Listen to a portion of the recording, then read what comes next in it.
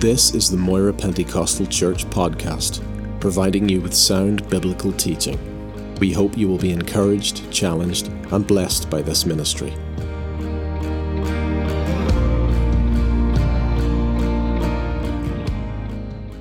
Tonight to Matthew's Gospel and the 11th chapter. Matthew's Gospel, 11th chapter, and just the last few verses. Reading from verse 28. Jesus said, "Come to me, all you who labor and are heavy laden, and I will give you rest. Take my yoke upon you and learn from me, for I am gentle and lowly in heart, and you will find rest for your souls. For my yoke is easy, and my burden is light." This 21st century world that we live in is very, very different from the first century world that Jesus lived in. And yet, paradoxically, there was no difference. It's different in the sense that we have seen tremendous technologies that only they could have dreamed of in that far-off age. Difference in the sense that we have seen amazing scientific breakthroughs and inventions that are staggering to our minds. And yet, for all of our advancements, there's many of them, we have basically the same age-old human problems that Jesus faced with the people in his day. People then, as now, were sick, worried, fearful, hurting. They grieved, were sad, they felt lost, they were treated badly, they were ripped off, they were oppressed, they were depressed. So not much change there. Remember that Jesus ministered in the time when his country and his people were in the iron grip of a pagan empire. An empire that was vicious and vindictive against anyone that would dare to stand up against them. And so it wasn't a happy land, and they weren't a happy people. And on top of that, what made it worse was the very religion that was supposed to bring them comfort and help actually became a religion that burdened them and weighed them down. Judaism had become an unbearable burden on the people. And the reason was that the Pharisees, they had heaped upon the people a host of rules and regulations that not even the law and the prophets commanded. And the trouble was, Jesus even said himself, "You have put burdens on people, grievous burdens on people, and you haven't lifted one finger to help them." Nothing made Jesus more angry. Nothing angered him more than this merciless religious system that actually piled on more and more burdens upon the people, to the point where they were wearied and they were exhausted to try to keep up. And so Jesus saw people as sheep without a shepherd. The Pharisees didn't care about the people. In their pride and their religious fervor, they said they upheld the law, and they had all their rules and regulations, and they were fastidious and trying to keep every jot and tittle. But as far as the people was concerned, they didn't care. But Jesus cared. And so he saw them as sheep without a shepherd, and he did everything in his power to alleviate their suffering. He healed their sick. He set their oppressed free. He fed their hungry, and even on occasions, he even raised their dead. His compassion, his love, and his mercy was evident for all to see. No wonder The common people, the Bible said, heard Jesus gladly. He didn't talk like the Pharisees. He didn't pray like the Pharisees. He didn't teach like the Pharisees. He was completely and utterly different, and the people recognized that. And so when Jesus looked at the people, he saw them restless. He saw them wearied. He saw them hopeless at times, and his heart went out to them. And when Jesus looks down today upon the sons of men on earth, he still sees the restlessness, the weariness, the hopelessness. And he still cares. And he's still got the answer for their needs. And so his invitation still holds good. He hasn't changed. His invitation hasn't changed. It still has the power to change lives.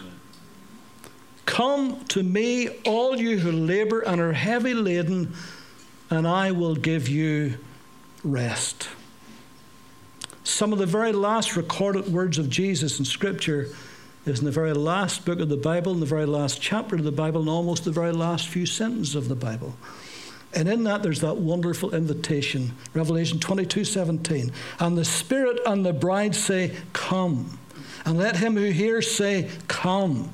And let him who thirsts come. And whoever desires, let him take of the water of life freely. So Jesus is saying that God is approachable, that God is accessible, that God is an invitational God, that invites people to come. Now, he wasn't so approachable in the Old Testament.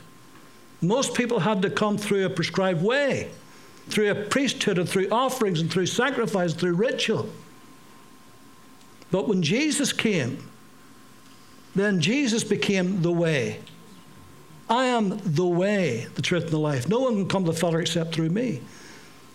And so everything was more simplified for us today. We don't have to come with sacrifices and offerings and through a priesthood or through a mediator. We can simply come to Jesus, and he receives us and introduces us to the Father.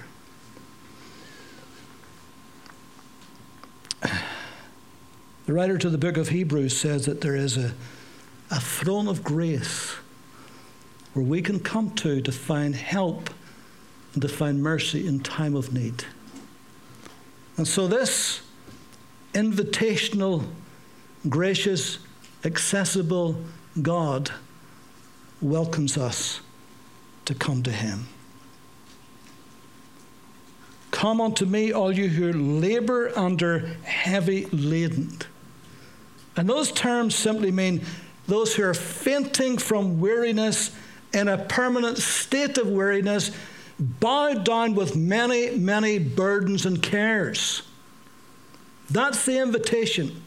That's who Jesus is looking for, and invites them to come unto him.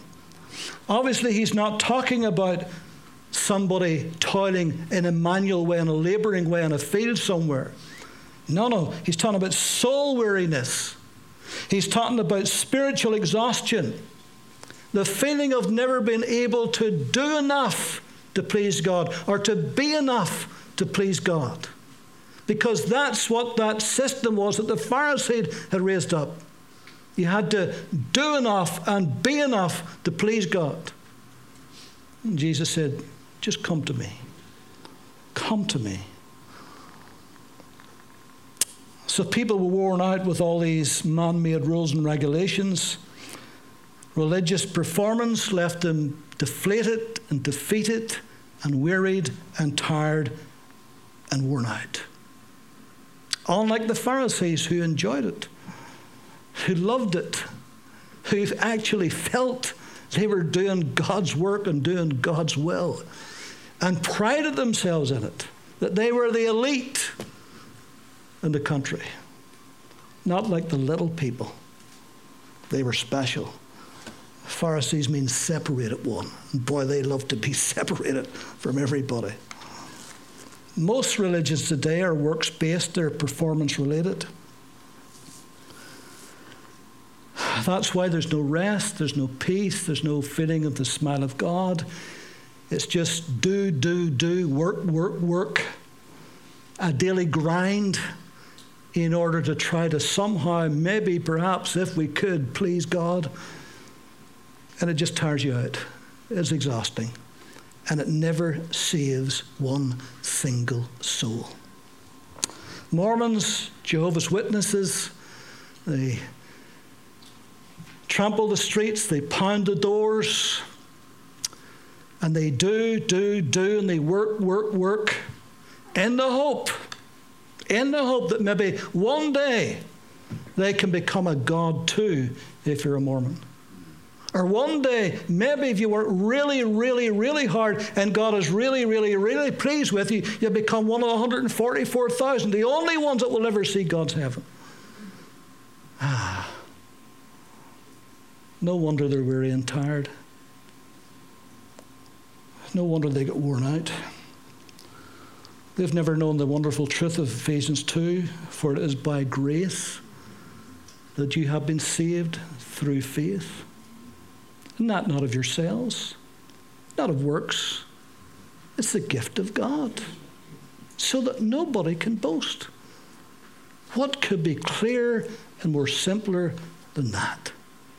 But religion doesn't like that. Religion wants to work, do, earn.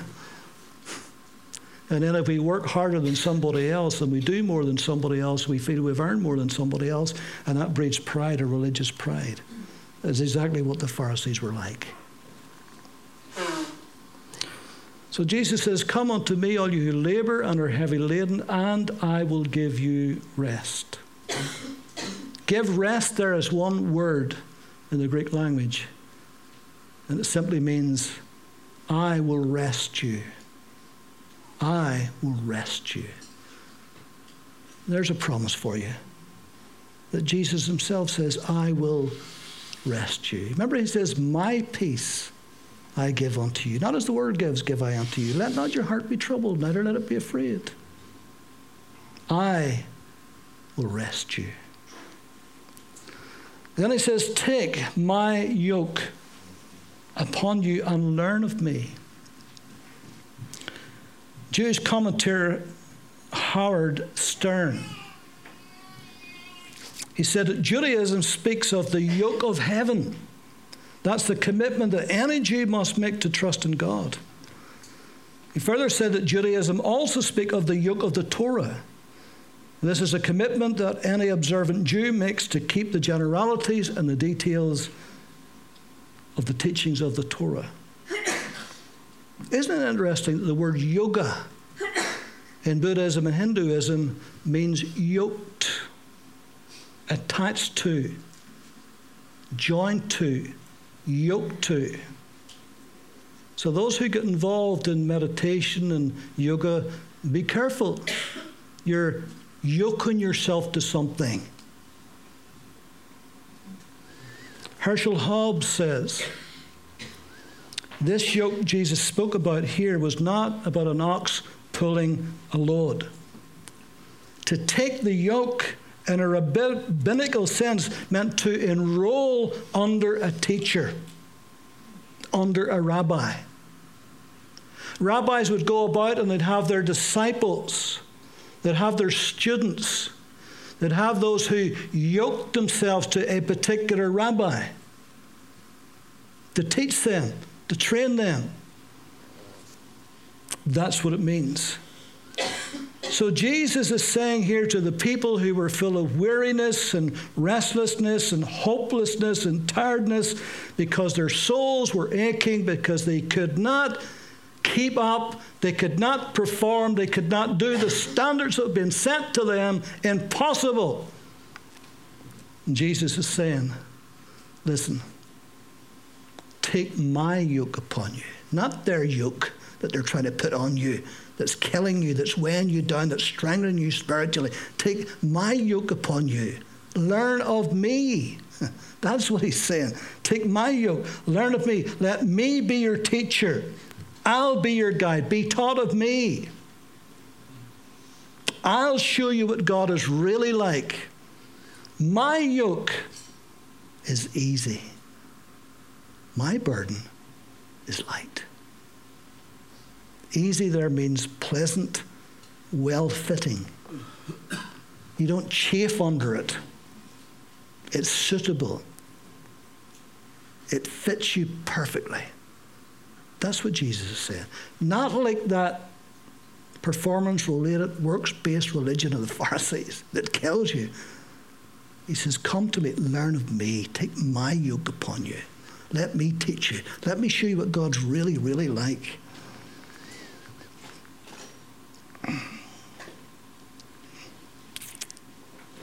My yoke is pleasant.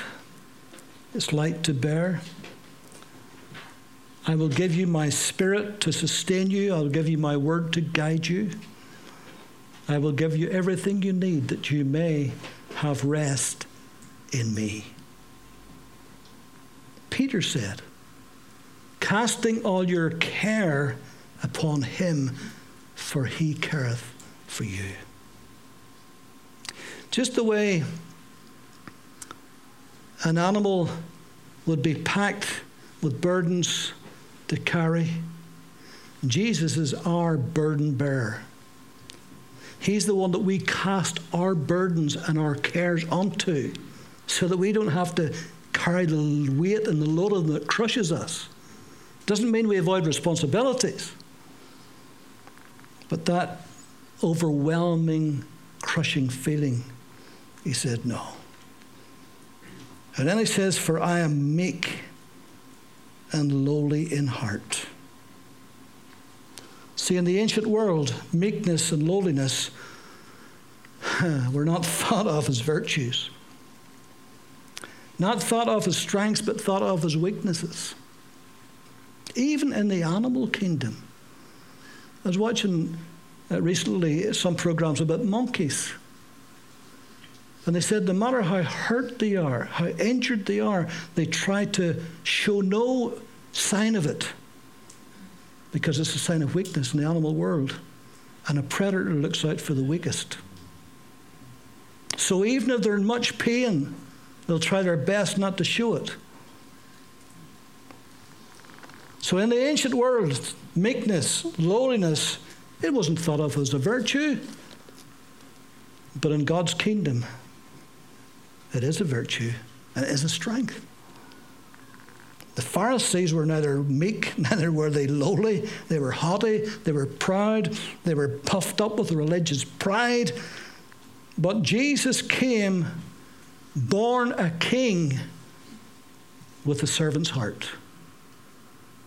No question he was born a king. Even the wise men recognized that. But he was coming with a servant's heart.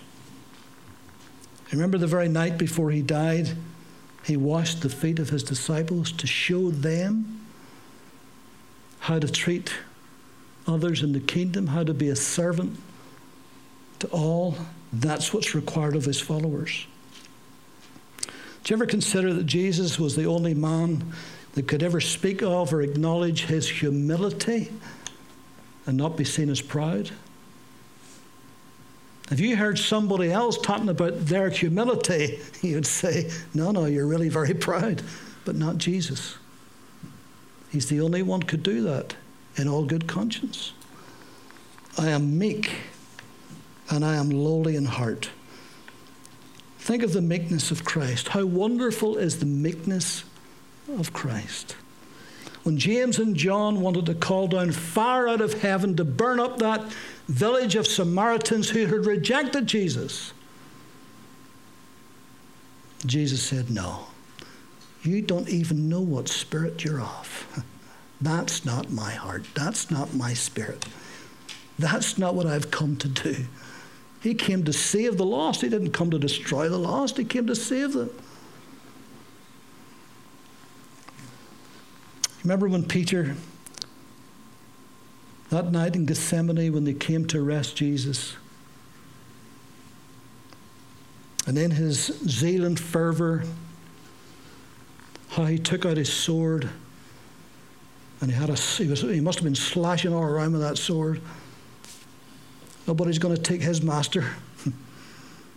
And he cut off the ear of the high priest's servant Malchus. And Jesus says, Peter, put your sword back in your sheath. Shall not I drink of the cup that the Father has given me to drink of? See how meek he was in the face of that opposition. And they bound him and led him away. Imagine binding the creator of the universe. And he meekly allowed them to do that. No resistance whatsoever. Remember years ago, who was it wrote the song Meekness and Majesty? Graham Kendrick. There's great theology in that song.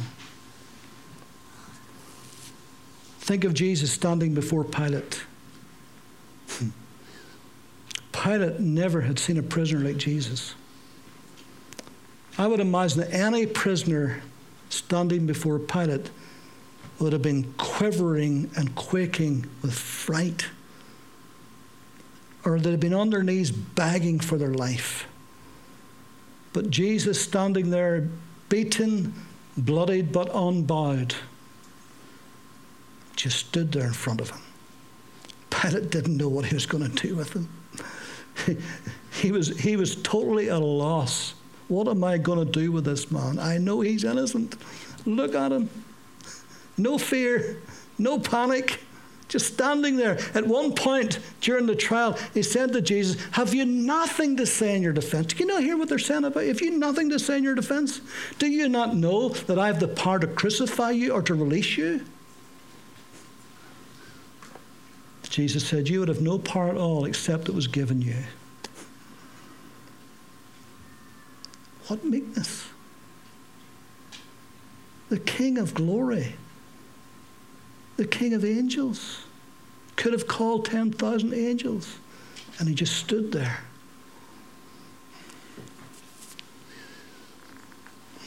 Unlike the Prophet Muhammad when he came,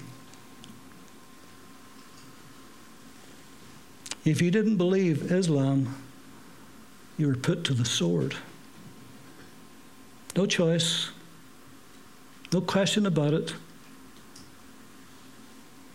You become a Muslim or you die. Jihadists in Aleppo, in Mosul, and other places did the same thing with thousands of people. Thousands of them. You become a Muslim, or we behead you, or we crucify you, or we burn you alive. Jesus, being the Son of God, Jesus could have forced men to bow the knee, but he didn't. He didn't. Remember one time he preached a tough sermon and many walked away from that day, and Jesus turned to his disciples and says, would you go away also?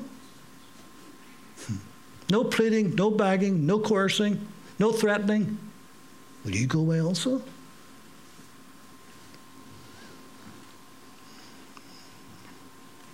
Moses was the meekest man that ever lived until Jesus came. Until Jesus came. What meekness. I am meek and lowly in heart. How wonderful is his lowliness. I mentioned a moment about that night in the upper room. That night when they had the breaking of bread for the last time. Next day, he would be crucified. Disciples were busy wondering who would be the greatest in the kingdom. Not one of them thought of washing each other's feet. There was no servant to do it that night. They were all by themselves. Not one of them thought of doing it.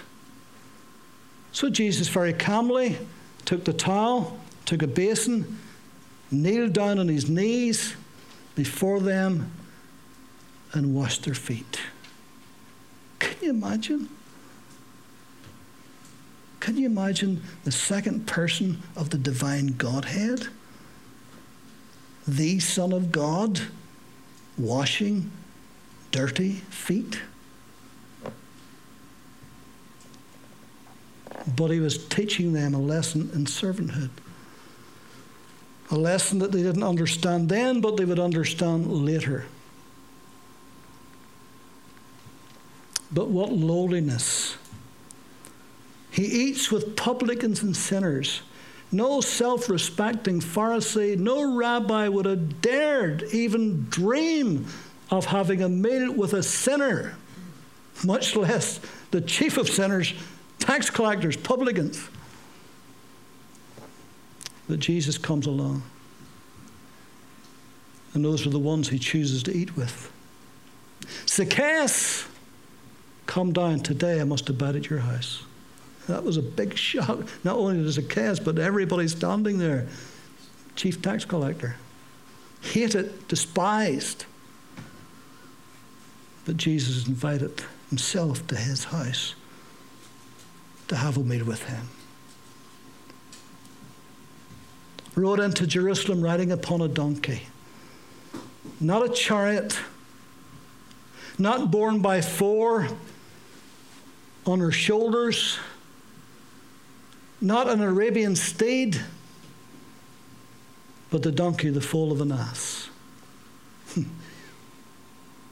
Who would have thought it? That he was King of Kings and Lord of all lords. Sitting at the well with a Samaritan woman. Those despised Samaritans.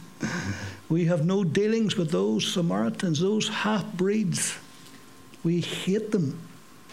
They're dirty. They're irreligious. But Jesus goes out of his way to meet with that woman at the well. And had such an impact on her that the whole village came together and he stayed with them, taught them, led them to salvation. The lowliness of Christ. Sitting in the house of Simon the Pharisee. While he's sitting there, a woman of ill repute, it says, a prostitute. Everybody knew her. They all knew who she was. They all knew what she was. And she comes in and she stands beside Jesus and she's sobbing and sobbing and sobbing and sobbing. And her tears is dripping onto his feet. Then she gets down and she washes his feet with her hair. Simon's sitting thinking, if this man was a prophet, he would know what sort of woman this is. He's no prophet. He's no Messiah. He would know who she is. Jesus said, Simon, I have a question. Speak on, teacher. I'm sure afterwards you wish you hadn't have said that. And Jesus gave a little parable. And then he said, Simon, see this woman that you're talking about? When I come in, she has done nothing but cry and weep tears on my feet. You never gave me any water to wash my feet. You didn't give me any oil to anoint my head, but this woman has broken precious ointment. You gave me no kiss. But this woman, since I came in, she hasn't ceased to kiss my feet. The loneliness of the Son of God who allowed a woman of the night, a street woman, to come in front of all of those religious hypocrites and gave them an object lesson and a heart of love. What a Savior, what a Master. What meekness, what lowliness we see in Christ. Come unto me, all you who labor and are heavy laden, and I will give you rest. Take my yoke upon you, learn of me, for I am meek and lowly in heart, and you shall find rest unto your souls. That's what every man and every woman is looking for today. Rest for their souls. Peace in their mind. Calmness in their heart. But without Christ, it's a very elusive thing, isn't it? People are searching for it. Many will go to the esoteric religions of this world. They will take trips to India and all over, but they're not finding what they're looking for.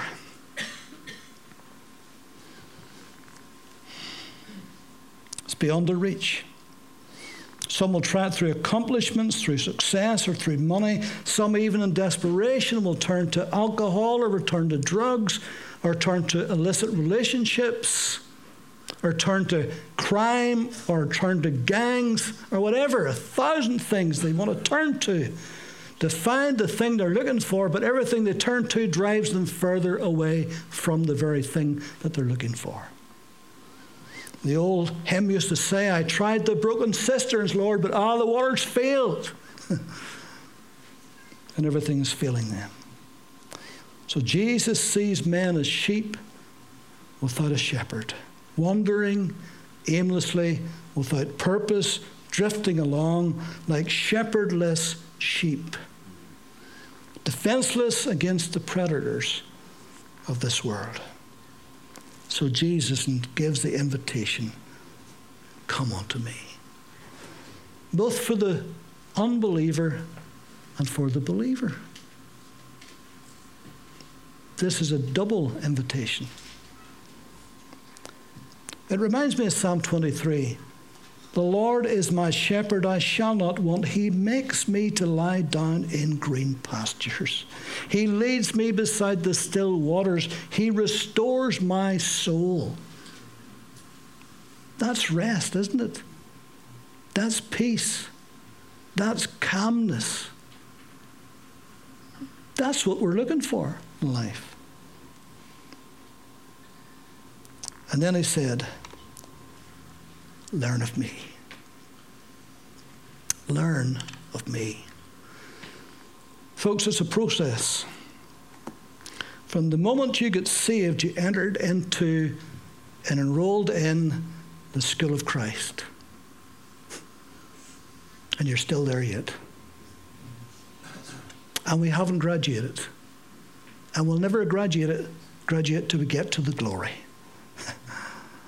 Because there's always going to be things that will want to cause us unrest and hurt and pain and anguish or fear or worry, whatever. And we're going to always have to go back to the one who gives us rest. Because there's not rest in anything else. And so the invitation holds good tonight to the sinner, to the saint, to the unsaved, to the believer. There's a rest remains for the people of God. And so in our difficulties, in our challenges of life, and listen, we all know that a challenge can come in an instant. In an instant it can happen. What do we do? Initially we panic, but then what do? We go to the one who gives us rest for our soul. We find that quiet corner in our home or in our car or wherever, or walking or do, and we say, Lord, I'm agitated. I'm restless. I feel anxiety and worry. Lord, I'm going to cast my care upon you, and I'm going to receive your rest into my soul. And then the peace of God comes in. Because the peace of God comes in, but the enemy fights us continually on it. So that's why we got to keep going to the Master. He says, come to me. Come to me. We'll not find rest or peace any other place, only in him. So listen to me, saint, tonight. We're going to pray. There's a peace for you. There's a peace for me. And it's in Christ Jesus. We know him. We love him. We serve him. But that doesn't stop the world, the flesh, and the devil coming against us. But we have that promise. If we come to him, he will give us rest. So let's pray about that.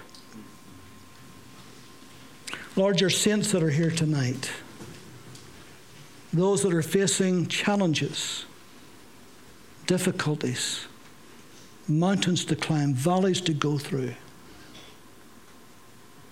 Lord, help them and help me and help us not to forget where our peace lies. Only you, Lord, can calm our troubled hearts. Only you, Lord, can give us peace in our troubled minds.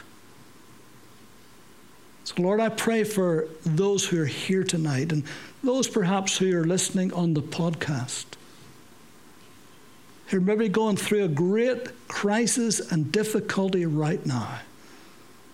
I pray for your peace that you said passes all understanding, beyond human comprehension, will be their portion tonight. So we put our trust completely and fully in you because you're a wonderful Savior. We thank you for your Holy Spirit that strengthens and sustains us. Bless you for your word that directs and guides us. Now, Lord, impart your peace.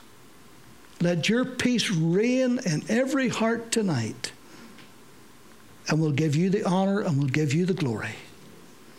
And if somebody asks, how come you are so peaceful about this? We'll say, the Lord Jesus Christ is my peace and he is my rest. So thank you for this tonight. Bless your church as we leave this building. In Jesus' name. Amen. Amen.